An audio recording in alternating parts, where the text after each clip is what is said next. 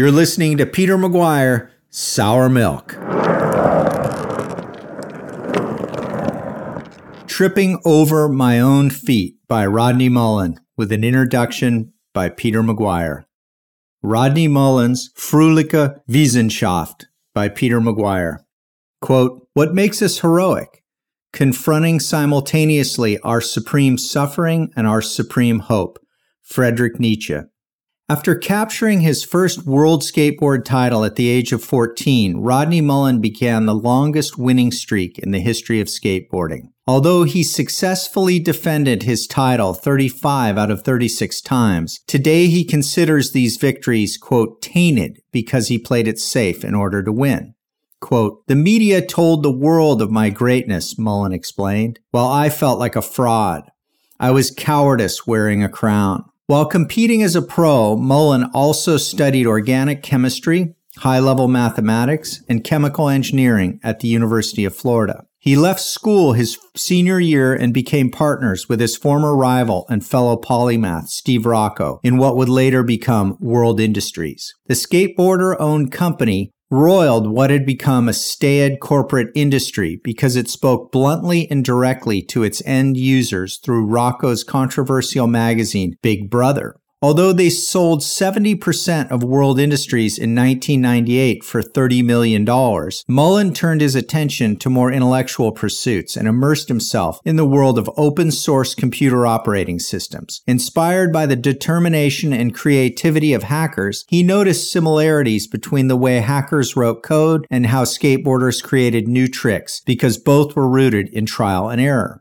By the early 2000s, walking, much less skateboarding, had become increasingly difficult for Rodney Mullen due to the calcified scar tissue that was now wrapped around his femur and pelvis. Unable to meet his skateboarding expectations and feeling diminished, he largely dropped out of the sport. After doctors told him the only way they could possibly repair his hip was with a very violent and uncertain surgery that involved winching the fused bones apart and breaking them, Mullen decided to heal him himself with the same single-minded determination that had made him a skateboarding champion. Using knife handles, screwdrivers, and other hand tools, Rodney Mullen began the incredibly painful process of breaking up the fascia and scar tissue that was crippling him. He would contort himself around fire hydrants and shopping cart racks to create the leverage necessary to break the scar tissue apart. Quote, "I had to physically put enough pressure on myself to break my own bone. I did that for an enormous amount of hours.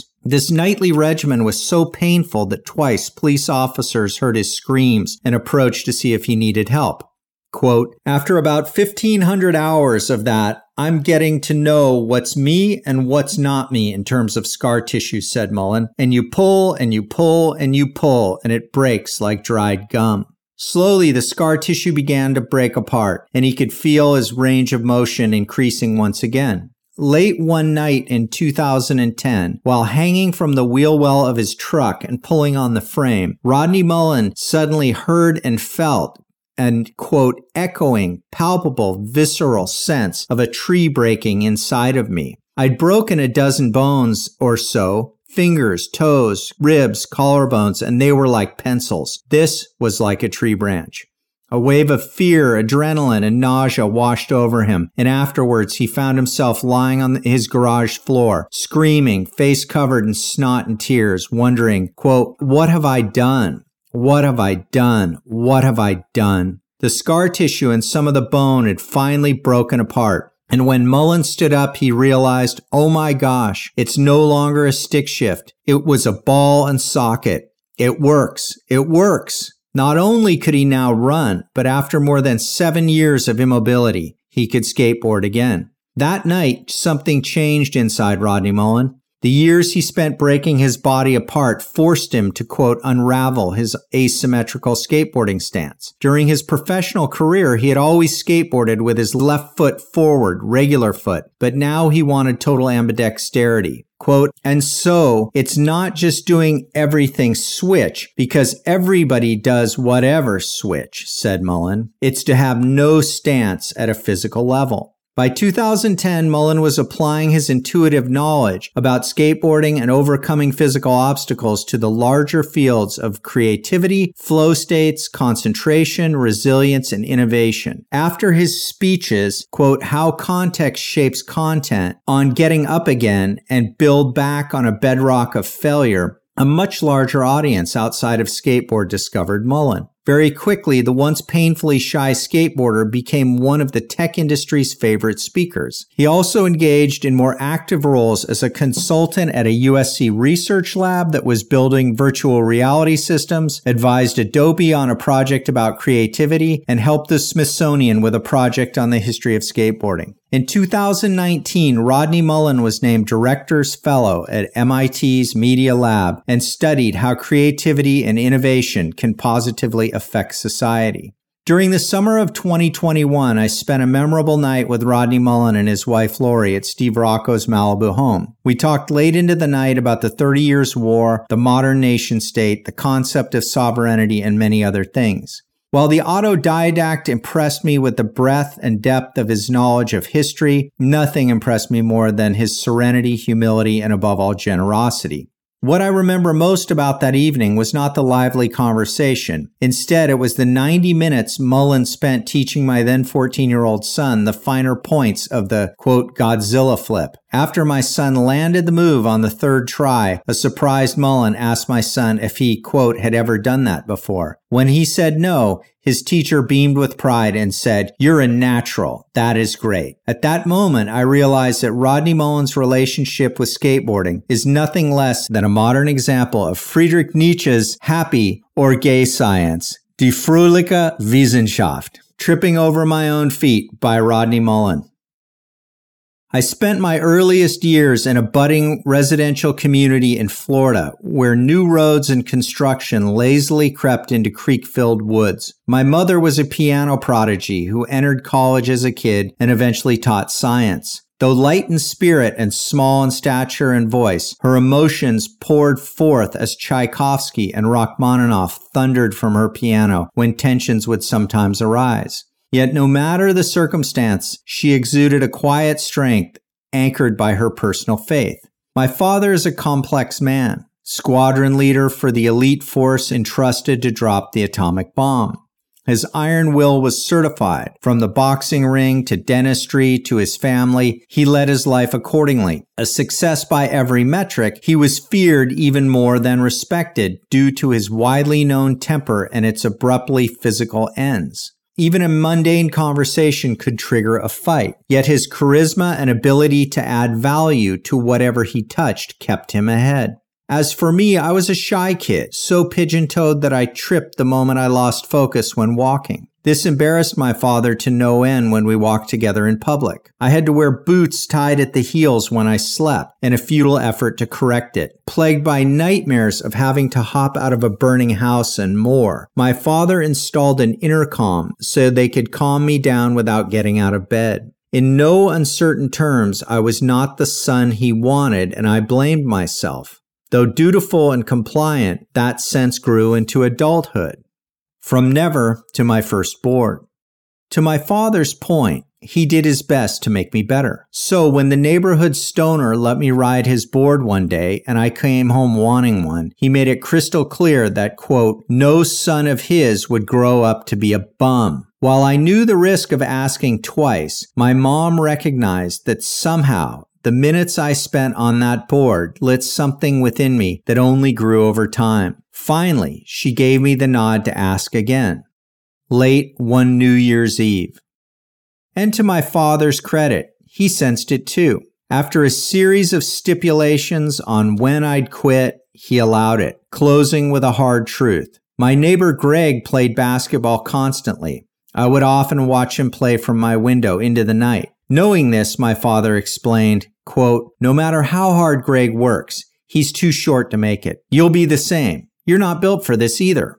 All I could do was thank him. Then I went to my room and stared out the window at Greg's basketball hoop in palpitating stillness, overtaken by a sense that this meant something more than I could know. Day 1, world titles and tour life. I got my first board on New Year's Day 1977. To this day, rolling around on my patio is my most vivid early memory. Excitement seeped into my being as I bobbled and teetered, comedically falling in and out of balance. Then suddenly I was lit up by electric fear as I felt time stretch and recoil for the first time, and then hit the ground in a pile of laughter. This raw, budding connection with movement, along with the endless possibilities of what I could do on this simple board with wheels, lifted my sense of being out of my head and into my whole body. For the first time, I understood what my mom had in her piano, and though I'd never play masterpieces, I now had a voice.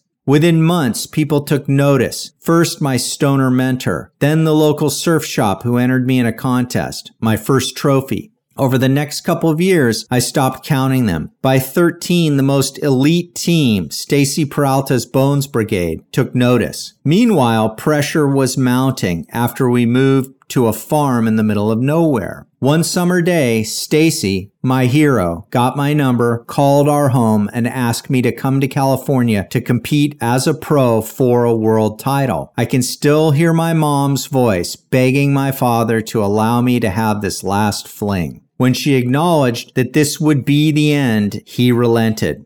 I practiced every day as though it were my last, and this never left me. In hindsight, the quirks of fate altered the course of my life. Not only did they lead to that first world title, but also the throttled desperation I skated with and engaged opportunities. I defended that title 35 of 36 times over the next decade under the stabilizing mentorship of Stacy Peralta and hippie wizard Barry Zaritsky. Meanwhile, tour life exploded. Hotels, tour vans, and so many planes that half the time I didn't know where I was going to land, except for home. Ill-prepared for the public eye, I receded inwards. I took to skating deeper into the wee hours and sneaking off into the night because the real progress happened when I was alone. This, too, has never left me. Godfather of street skating and finding meaning. My father saw my success as proof that skaters offered no competition and maintained his threat to end it all for my own good. While this drama subsided once I left home, I had an embedded sense of futility and longed for meaning. I'd given away or trashed every last trophy while skating evolved. In order to adapt, I had to abandon most of what defined me in order to start over. Worse, basic skills had to be unlearned, then relearned, which looked terrible. Yet, by embracing this loss and translating my focus to win to my meditative practice in the quiet of the night, I honed old skills and coupled them with new ones. This paved the way to my best years in skating. This new form of street skating and the rise in prominence of its subculture restarted the touring cycle. Add to this the advent of video. This allowed us to spend months compiling dozens of the best we had to offer into video parts that defined who we were better than contests ever could. This set the primacy of expression over performance, which is what drove me to skating in the first place. Over the next 20 years, I built companies with friends and helped bring up new generations who not only took the tricks I created to new levels, but branched out with companies of their own that allowed them to continue to thrive and give back to their communities.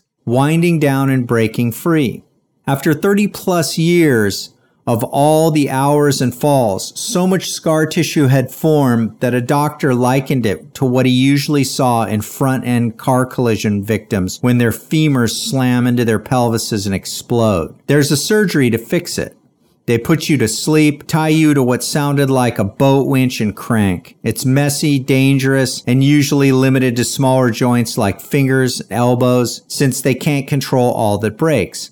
So Doc gave me a pointy tool to loosen up the fascia and left me to my own devices. Skating had taught me how to dissolve into myself, feeling the movements and dimming the pain. So I turned inward to discern what was scar tissue and how to pry it apart. Long story short, I spent thousands of medievally brutal hours over the next 7 years tearing apart the adhesions that fused my femur to my hip. All I wanted to do was avoid walking with a cane. Instead, I not only skated again, but opened another door that gave me access to tricks that could hardly be named. In the process of breaking my bones free, I broke an assumption buried deep into our nomenclature. Today, even with this new freedom, I'm at peace with the ebb of my slowing body because I know that I made the most of whatever talent and strength I was given. Moreover, my awareness of the intangibles ingrained along the way continues to grow. The ability to dissolve into whatever my focus lay is what undergirded it all.